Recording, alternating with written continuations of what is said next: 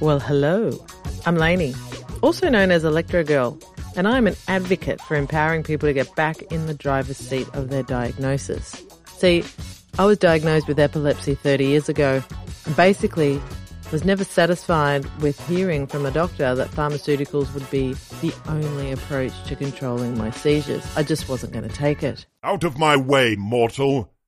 So I committed many, many years to researching and finding an answer outside of the Western medicine approach to find a more holistic approach in managing and treating my epilepsy and the seizures. The Love Your Diagnosis podcast is a show about exactly that. Each week, we will be looking into the life of someone who has been diagnosed with a condition or illness and has succeeded in managing their diagnosis both in and outside of Western medicine. Basically, what put them back in the driver's seat of their diagnosis.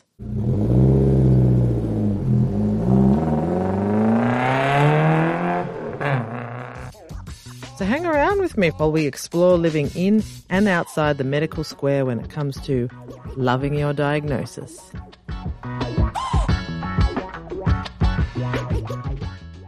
Today on the show, we have a man called Chris Wark. For those of you in the cancer world, you may have heard of him as he is a very well recognised and appreciated patient advocate of cancer.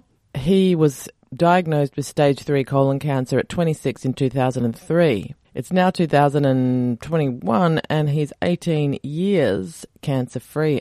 At the beginning he had surgery, but then he decided he wanted to not do the traditional methods that the doctors were recommending, radiation, chemotherapy, and he went down a massive rabbit hole and decided to completely turn around his life and cure the cancer himself. I just might add, he's not a doctor. He's a patient advocate. 3 books in total of his story of beating cancer. He's got over 1 million followers. He's got really good advice, but I will say to you this.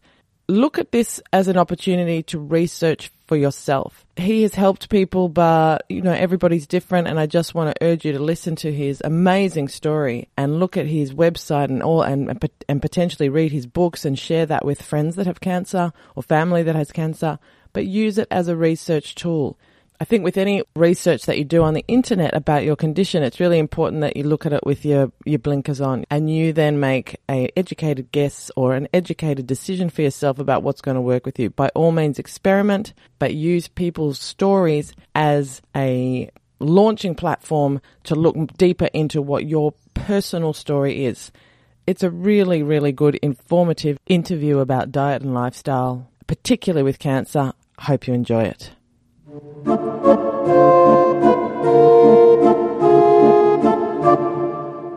I am very excited to have this man on my show because I've heard a lot about him through people that have been talking about their journeys with cancer. A lot of people know you. If you're listening, you may have heard of him yourself. His name is Chris Wark. Is that how you pronounce your surname? It is in Australia. It's War. Welcome, Chris. Yeah, I really appreciate you taking the time because your journey is a massive one. To start with, just say what you were diagnosed with, at what age, and how long ago that has been. I was diagnosed with stage 3 colon cancer at 26. That was December 2003. I'm about to celebrate my 18-year cancerversary. At 26, that's really young for a diagnosis like that. It is really young, but I was sort of on the first wave. Young adult colon cancer is rising dramatically, rapidly. Right. There are a lot of very concerned medical professionals and researchers that are seeing this trend. It's predicted to be up 90%, I think, by 2035. Have they worked out what it is that is causing this rise? Well, there's a number of factors, but diet is the biggest driver for sure. Diet and lifestyle are huge drivers, which we'll talk about, because I had to change my diet in order to get well and heal and thrive. And that's what I encourage everyone to do as a patient advocate. So before we get to that, because that is enormous and I'm such a huge advocate for that as well, set the scene at 26. Were you brought up with eating processed foods? Were you brought up actually knowing about health? Like, what was the situation like in your life before you were diagnosed with this? Well, I grew up eating the standard American diet, which is the Western diet, which is a diet that is very high in meat and dairy.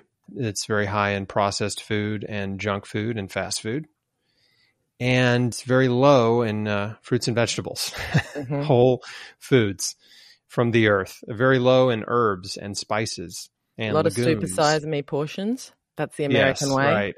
And I've always been thin, so I would just pig out. So yeah, I definitely supersized every fast food meal, and I was a junk food connoisseur and a barbecue connoisseur, as a teenager and a young adult. It's funny though, because I should have known better. My mom she was into healthy stuff. She wasn't a vegetarian or a vegan, but she was definitely shopped at health food stores and took supplements and would, consume stuff like kefir and wheat germ and sprouts and things like that. But she still took me to have my first birthday at a McDonald's, right? So she wasn't a hardcore crunchy mom like so many today. And then I also worked at a Wild Oats, which was bought out by Whole Foods. So it was a natural, and organic grocery store. I was around that for about a year in college. I knew what juicing was. I knew about wheatgrass. I knew about organic food and health food and stuff like that, but I wasn't eating it. Were you an active kid, an active teenager? Exercise, yoga, all that sort of stuff, sport? Definitely no yoga as a teenager. Yeah, I didn't know anyone doing yoga as a teenager in the 90s, but I'm sure they were out there. I played 21 seasons of soccer, and then I quit all exercise and got into playing music, bass guitar and drums, and was a musician in high school and in college, and lifted some weights in college, but that was about the extent of it. The other part, because the colon is a very important part of the body, were you regular? Yes, I was actually regular, for sure. But I also had a lot of stress in my life. So in some ways, I wasn't like your typical person who is constipated, right? And is like only going to the bathroom a few times a week, I would have a bowel movement every day, at least. Now it's twice a day. I'll stop showing off, Chris. Well, that is good for you. I've heard that's, a thing that should, for a healthy person, that's what should happen. That's my aim. It's on the bucket list. Twice a day, it's on the bucket list. So at 26 or just before you got diagnosed, were there symptoms in your body that were displaying that were bothering you? Is that why you went to get it checked out? Yeah, abdominal pain. So I was having abdominal pain that would come and go. The thing about your colon is there aren't very many nerves in there. And so I would only feel twinges of pain when, the food moved through my colon and sort of agitated that spot where the tumor was. So I would feel twinges of pain periodically, but it wasn't constant, right? Because it's within, a short time after going to the bathroom, the pain would go away. And then I was having dark stool. That's another sign. Bleeding and dark stool and abdominal pain are all signs of colon disease, colon cancer. And so I did have those for the better part of a year. And eventually I went to the doctor. They referred me around eventually to a gastroenterologist. He did the colonoscopy, found the tumor. And then they said, we got to get you into surgery right away to get this thing out of you before it spreads and kills you. This is what happens in most cancer patients. When they get a diagnosis, they're rushed into treatment before they understand their disease, before they have time to think about their life and what's causing them harm, and before they have time to research what the risks and benefits are of the treatments that are recommended. They're just rushed in out of fear. Yeah, I've heard this a lot. Yeah. In many cases, they're not in a life or death urgent situation, right? You have more time than they want you to believe. And you have time to read and research. You have time to change your life. If there's a tumor blocking your windpipe or blocking your colon, then that gets to be pretty urgent and you need to do something very fast. But most cancer diagnosis is just a lump or a bump, and it's not threatening that person's life. So why do you think that sorry to interrupt, that they do this? Is it to cover their own asses because of the world of being sued? Well, there's a few reasons. One, yes, cover your ass. Two, the medical system in the United States is a for-profit industry.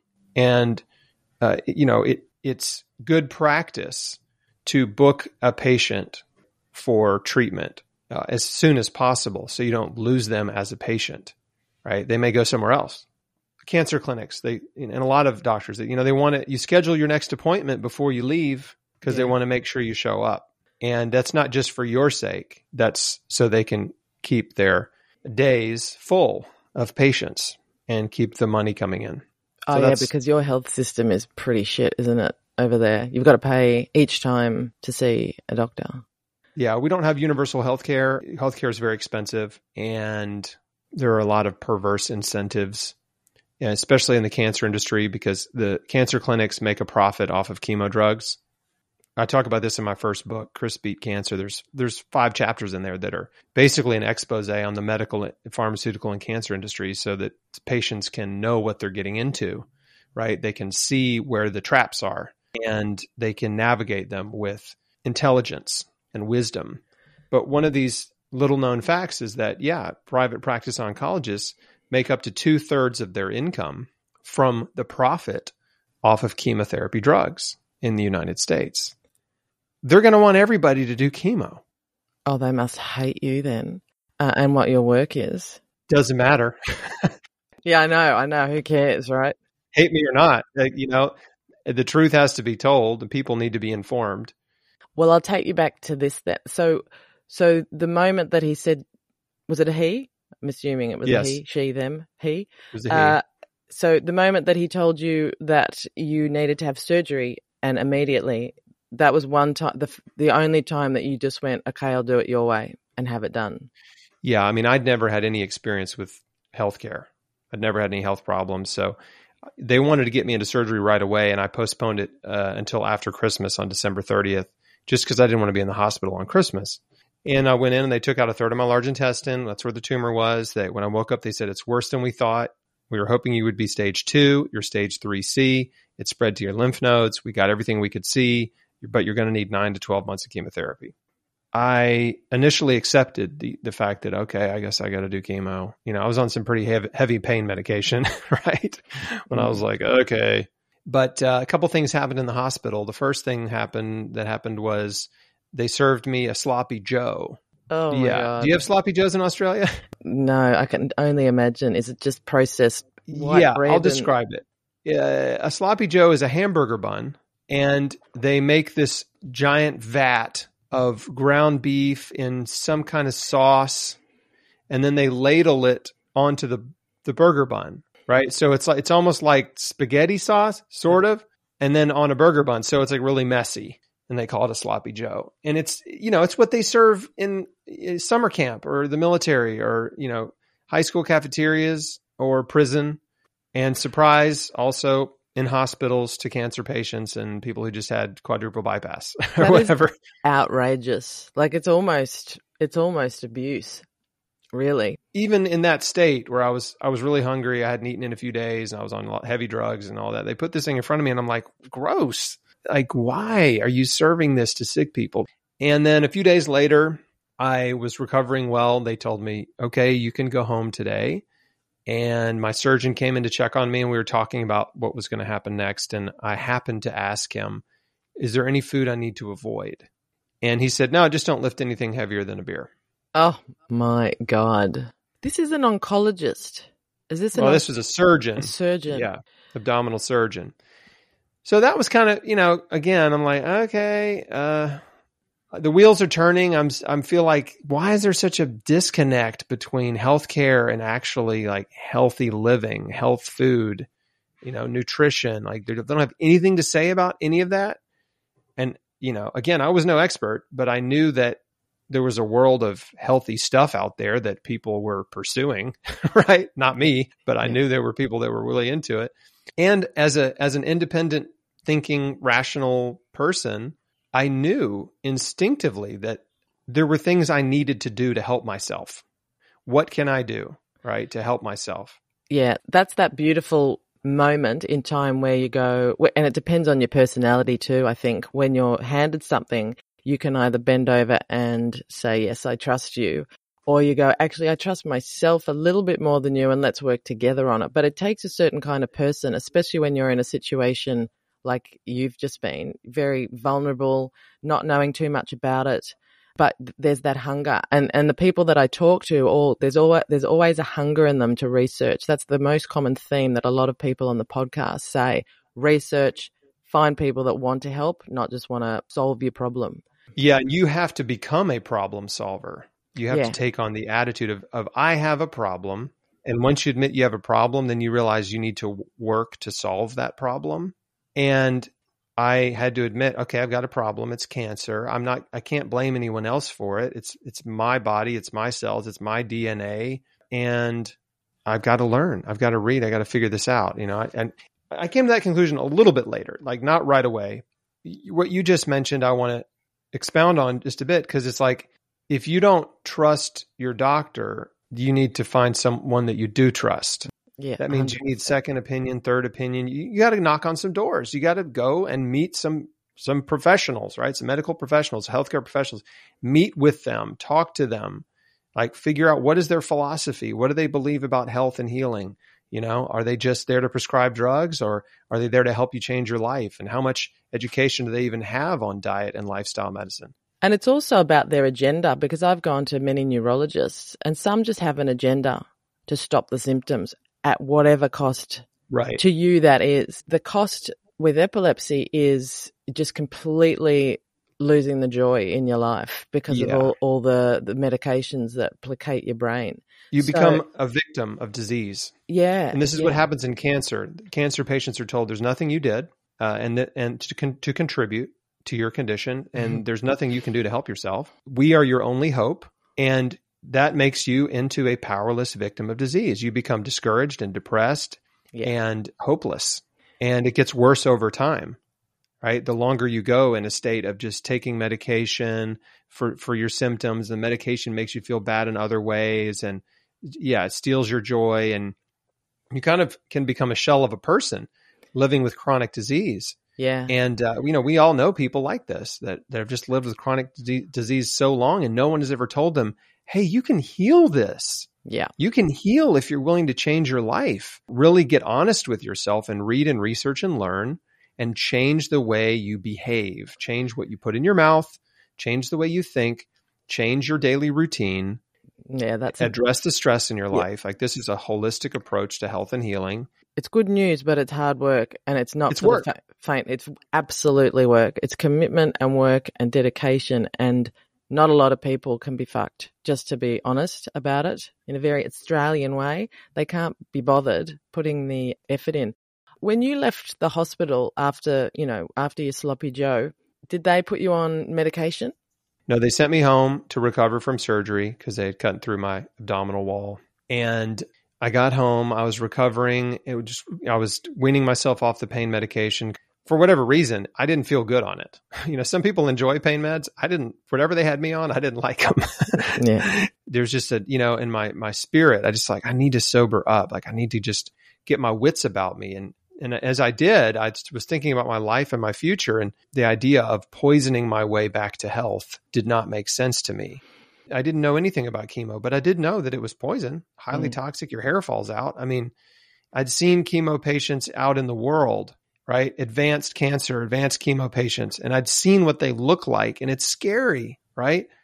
I don't mean that in a way that's mean, but when you see another human in that physical state, it leaves an impression on you. And so I definitely had those impressions in my mind. I didn't like that prospect. And so I prayed about it, and I just said, God, if there's another way besides chemotherapy, please show me. I don't know what to do. I just said, show me. I'm open. I'm listening. I'm here. 2 days later, I got a book that was sent to me from a man in Alaska who knew my dad. And this book was written by another guy named George Malcolmus, who had healed his colon cancer with raw foods and juicing. And as I'm reading his story, I got so excited and encouraged and inspired. And I thought, if this guy did it, maybe I can do it, right? The body can heal. This, no one has told me. It gave me just enough of a spark of hope. That's a pretty good sign. My diet. Oh, did you? Yeah, overnight. Yeah. Okay. Raw food diet overnight. Again, this was early January 2004. I had never heard of the raw food diet. And so it wasn't like today where there's all these raw food Instagrammers and they're all like beautiful, young, sexy singles or whatever, right? Yeah. Like it wasn't like that. It was like, oh, this is a diet for sick people and weirdos. And I'm sick and I'm a weirdo. So this is the perfect diet for me. I want to ask you though about the fruit side of things because, there's a lot of information out there about sugar being, cancer loving sugar. And I think there's a bit of misinformation about fruit and certain high carb vegetables that might turn into sugar if you're not an active person, let's say. For me personally, I get very confused about the message between fruit and sugar conversion and cancer. You're listening to the Love Your Diagnosis podcast with Lainey Godiva. We're just about to find out, is fruit a good idea when you have cancer, considering there's sugar in it? Let's find out what Chris thinks. Carbohydrates are fuel for your body. Your body loves carbohydrates. Your cells want carbohydrates. They want sugar. They all run on sugar, and they only run on fat when sugar is absent in starvation mode or in a sort of artificially forced, unnatural ketogenic diet. So sugar in fruit is wonderful. Like you're not getting cancer from eating too much fruit. If you go to a cancer clinic and you survey every patient in there, they're not fruitarians. No. Right? They're not eating fruit at all. They're not eating vegetables. They're eating tons of meat and dairy, tons of fast food, processed food, sugary drinks, too much salt and oils. Yeah. This is what people are eating, and it's the diet that's driving cancer. So there's this reductionist idea that sugar feeds cancer. And yes, it's true. High fructose corn syrup, right? White sugar, processed sugar is toxic because it's only sugar and nothing else. When you eat an apple, you're getting vitamins, minerals, enzymes, antioxidants, probiotic bacteria, prebiotic fiber, an unknown number of phytonutrients that you only get from apples. Yeah, I guess everyone's different. See, like fruit can aggravate some people, there's not a one size fits all thing. Maybe, in the topic of cancer, perhaps it's a thing, but then there are so many other, people with high stress, psoriasis, skin stuff that really should not be eating stuff like that. So I think once again with health, it's a very individual thing, and you've got to look at it completely through your own lenses for yourself, not what others are eating. I mean, that's the thing with, like you said, the keto diet. That was made for people with epilepsy. It's now a fad diet. It was designed actually so that the sugar didn't spike the abnormal brain activity in untreated epilepsy, medicine-resistant epilepsy. So it does have a purpose, but now people have cottoned onto it as a fad diet for different things, I know people who have had cancer that the keto diet really worked for them, that cutting out fruit really worked for them. They tried an experiment. How long after you started your journey with raw food, and I suppose yoga was in there somewhere after that, did you start to meditate as well? Like, how did you change your mindset? I decided to change everything about my life. And so I started with the easy things, and changing my diet was easy because I had the motivation to do it. Exercise was easy because I had the motivation to do it. And then I realized I really need to work on my mindset and the way I'm thinking, the way I'm looking at the world. I need to look at stress in my life. And so that took time, right? It takes time to change your mind, but you can change it. And the first step really is, they call it mindfulness now, but at that time I didn't know there was a word for it, but it was just basically paying attention to what you're thinking, catching yourself thinking negatively and choosing to think positively, catching yourself in the middle of envy or jealousy and choosing to practice gratitude and saying, you know what? Yeah, that person's got some good stuff going on in their life, but so do I. Thank you, God, that I can see and hear, that I can get out of bed, that I can feed myself, that I have money to pay my next set of bills. Gratitude became my secret weapon because the fear and worry and anxiety were palpable. Yeah. They were creeping in and trying to steal my joy every single day. And so I learned how to be happy and content in the most difficult season of my life. It's like the old saying is, the healthy person cares about a lot of things or everything, and the sick person only cares about one thing. That's right. That's getting well. Yeah, and staying well. getting well is one thing, but then keeping that up. So like getting well is only part of the journey. It's staying well once you've had something like yours or something like what I've got or other things. That is the key to a joyous life. One question I wanted to ask, have you met a lot of oncologists on your journey Yes. since writing the book? And how do they react to you? Because I know a lot of them just do not give any merit to this other stuff. Things are changing pretty rapidly, and a lot of oncologists are paying attention to diet and lifestyle, and especially the immune system, because immunotherapies. Once immunotherapies started coming out, they started realizing, oh, wait a second, all the scientists and researchers are trying to boost a patient's immune system, right? So there's an internal process that protects you from cancer, right? Your immune system. And if your immune system is weak, you are vulnerable to cancer and chronic disease and infectious disease. If your immune system is strong, you're resilient. And there are certain immune cells in your body that their job is to identify and eliminate cancer cells. That's their job. I mean, I've lost count of the number of doctors and oncologists who I've met personally who've reached out to me and said, thank you for what you're doing. I love it. I love your work. I appreciate you. You know, I'm not doctor bashing. I'm not bashing doctors. I am attacking an industry that is horrible, right? It's a horrible industry that physicians have the highest rate of suicide of any profession, right? That's not a coincidence. That's because they went into med school with high hopes and ambitions and dreams and optimism, and they were crushed in med school and devoted 10, 15, 20 years of their life to become a professional, practicing, successful physician.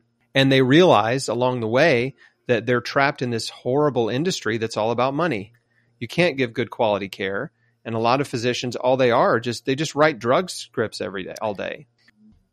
And as a patient advocate, my charge is to help to warn people, not to tell them not to do treatment, which I don't do. I don't tell anybody do this or don't do it.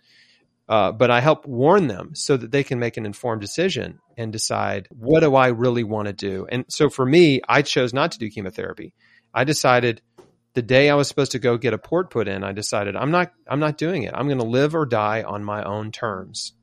And I'm going to change my life. I'm going to do everything in my power to help my body heal.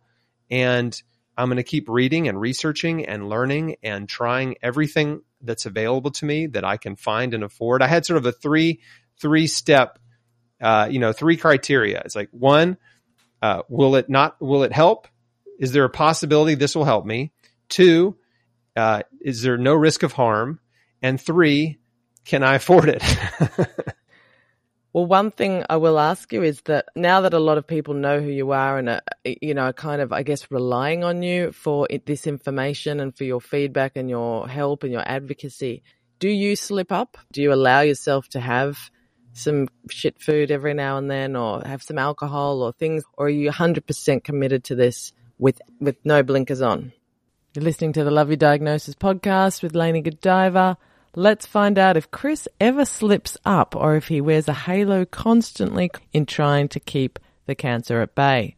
Let's listen to his answer. I have two pieces of advice for my audience, and it depends on where what their situation is. So if they have active cancer, then there is a track for that, right? There is the hardcore track, diet and lifestyle track. If you are trying to heal cancer, prevent a recurrence, this is what you do, which I talk about in my book. But my question to you is, do you? I know I'm getting to it. So I'm getting to it. Okay. So for someone that's not sick, but they're conscious of the threat of cancer or chronic disease, that advice is different. That advice is not as strict, right? That advice is eat a plant-based diet, exercise every day, keep your stress under control. For myself personally, I'm approaching 18 years past cancer. And yeah, I absolutely am not hardcore and strict like I was when I was healing for many years in the beginning. I don't slip up. I don't have cheat meals. I don't look at it in terms of negative, right? Yeah. There's no bad food, right? The dose determines the poison. Yes, I will enjoy what I call recreational food. Okay. I will enjoy those kind of things from time to time, but it's, I'm not going through the drive-thrus, right? I'm eating a hardcore plant-based diet still. I'm still at a level that most people are not even close to, right? Yeah. But I'm not at the urgent, no exceptions, hardcore anti-cancer healing diet. By the way, this is what I talk about in my new book, Beat Cancer Kitchen. There's 2 sections in the cookbook. The first section is the hardcore anti-cancer diet. Yeah, and great. The second section is recipes for prevention and healing, to just more casual. What's the greatest gift that you think this work has given you? And how many lives do you think you've actually turned around to empower? I'll answer the second part first. I have no idea. Sure, I get lots of emails and messages. And so I see those and they keep me going. When people say, thank you so much, you've changed my life. My cancer's gone. I'm cancer free for 2 years or 5 years or 10 years or whatever. Like, that's awesome. But there's no way for me to track or know how many people I've been able to encourage or inspire or, just impact in whatever ways. I guess you don't get in it for that anyway. It's not about the likes and the emojis. It's just that you love what you're doing. You're empowering others to stay healthy and stay alive and live their best life. And the best I can do is just to keep doing what I do. And so to answer the first part of your question, second is that in my second book, I talk about this idea that cancer is a defining moment in your timeline, right? You've got BC, before cancer, and AD, after the diagnosis. So it's a defining mark in your timeline.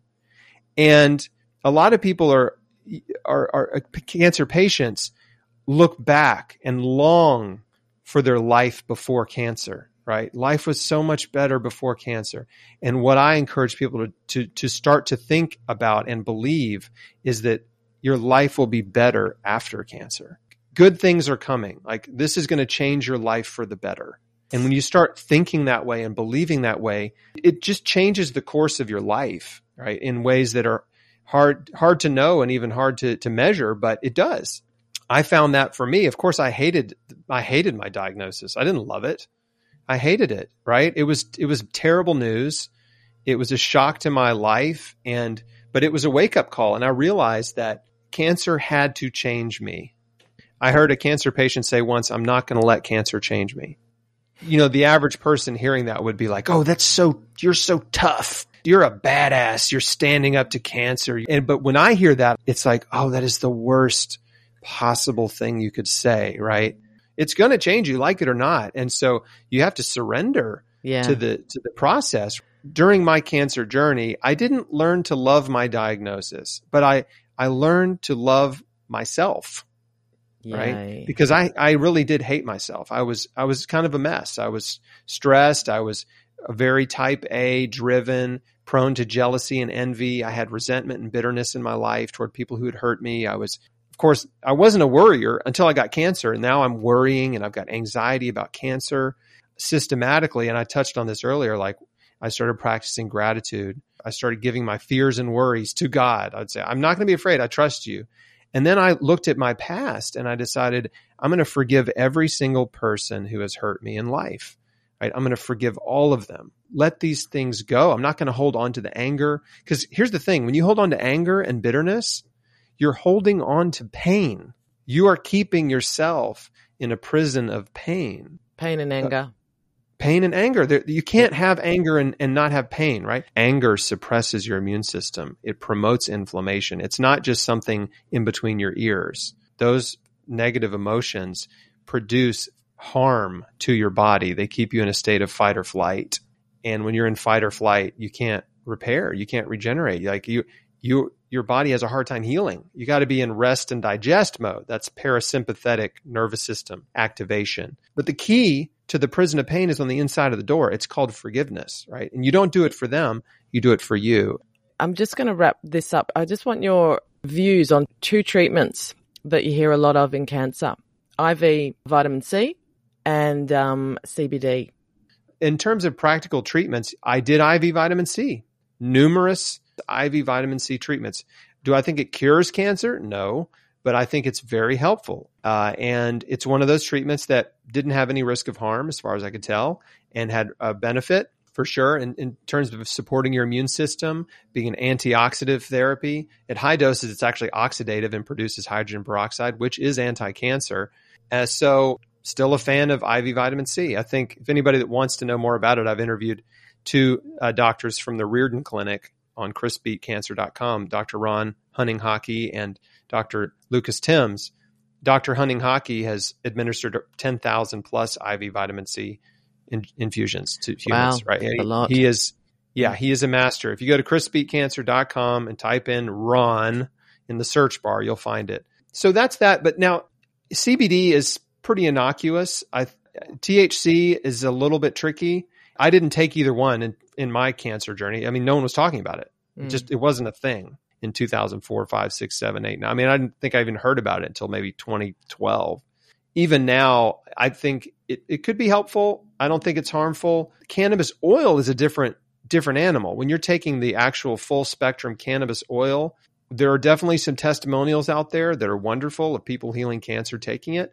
But there's also, I've seen personally, some patients take it and shrink their tumors for a time, but then the tumors start growing again. And then they're not responsive to the THC, the CBD THC, full spectrum cannabis oil. And I think it's a similar mechanism to what we see with chemotherapy drugs, which is the paradox of chemo drugs is, they'll kill cancer cells and shrink a tumor, but they don't kill the cancer stem cells. And that's a problem because the stem cells are the ones that started the tumor in the first place. Yeah. And the tumor is composed of lots of different cells. And so like the daughter cells are the ones that are easily killed by chemo and the stem cells are not. So after chemo's over, the cancer stem cells are more aggressive usually, and the patient's immune system is destroyed. So this is the double-edged sword of chemo. This is the paradox of chemo. This is why you see so many cancer patients go through chemo, the tumor shrinks, everybody's excited and celebrating. And then in a short time later, they get another scan and there's new spots in their bones, in their brain, in their liver, in their lungs. So cannabis, I think, this is a complete hypothesis of mine, just based on observation, but I think it's doing something similar. It's not destroying the person's immune system by any means, but I think for some types of cancer, it has a direct anti-cancer action, a cancer-killing action in the body, but it may not be killing the stem cells, and they may be becoming resistant over time. And then, that person who is sort of treating cannabis oil as a miracle cure, and they haven't changed anything else about their life. Correct. Yeah. When the cannabis oil stops working, they don't know what to do. Well, there is no miracle cure. You've got to be part of it, as we both know, in our own journeys. Well, I'm going to get all the links from you to everything to do with your books and where people can find you, and obviously where to join your community. And, from one patient advocate to another, I salute you. And thank you. Yeah, well done. In doing what you're doing. It takes tenacity and I guess not caring what people think about you, because there would be so many people that would want to bring you down for trying to lift people up.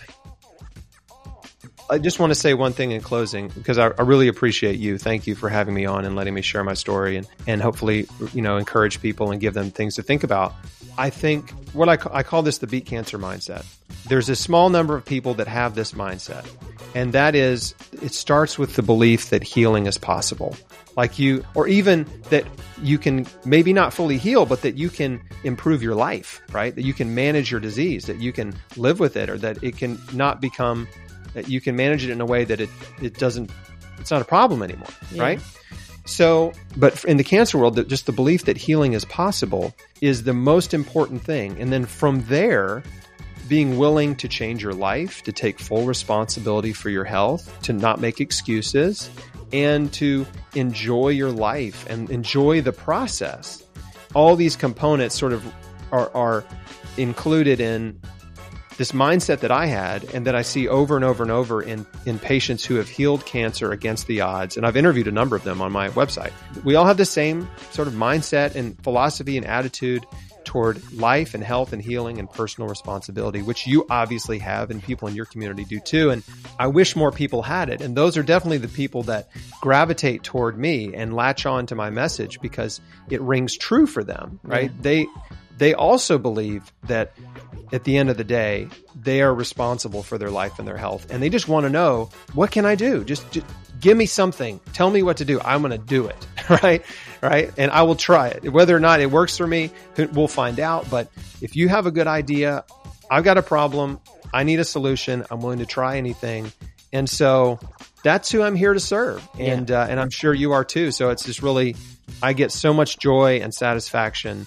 I get to do this every day, and it makes me feel so good about myself and gives me so much, again, joy and satisfaction and fulfillment to be able to be a patient advocate and health and wellness enthusiast and author and speaker. It's just all wonderful and fun. Oh, beautiful. Thanks, Chris, for taking the time to speak to me. And I'll be sending whoever I interview that has cancer, obviously I'll be sending them to join your community, which is what, 1 million and something people's. Yeah. I mean, across social media platforms and email newsletter subscribers. And it is, it's over 1 million, but I don't pay very close attention to the numbers because it doesn't. It's kind of like earlier you said, like in the beginning, it's really excited when one person likes, you know, like, oh, I got a like. But then once you get to a certain level, that you don't get that same thrill anymore, right? It's just all wonderful. And I stopped counting likes and followers a long time ago. Amazing. Thank you so much. And bye. And maybe we'll meet down the track at a patient advocacy expo or something. But I don't think. Sounds good. Yeah. All right. See you later. See ya. Thanks. Bye. If you would like to donate to the running of this podcast and you can afford a few little bucks a month or whatever it is that you can afford to keep the show going without ads, please hit the PayPal button. And if you've got a few loose coins, that would really mean a lot to me and other people who are listening to this podcast and getting seeds of inspiration. Also, leave a review on Apple Podcasts because that just means more people will know about it. If you've got a story that you want to share, that you've had success with and that you've researched and found some joy and gold in your own diagnosis, please hit me up. I'm always happy to share anyone's story. The main takeaway message in these podcasts is get second opinions, find a doctor that you really resonate with and research the shit out of what you're going on. Get back in the driver's seat of your health, everyone. You do not need to take one person's opinion about the rest of your life and how to live it. Thanks for listening. I really appreciate it. I'm Lainey Godiva.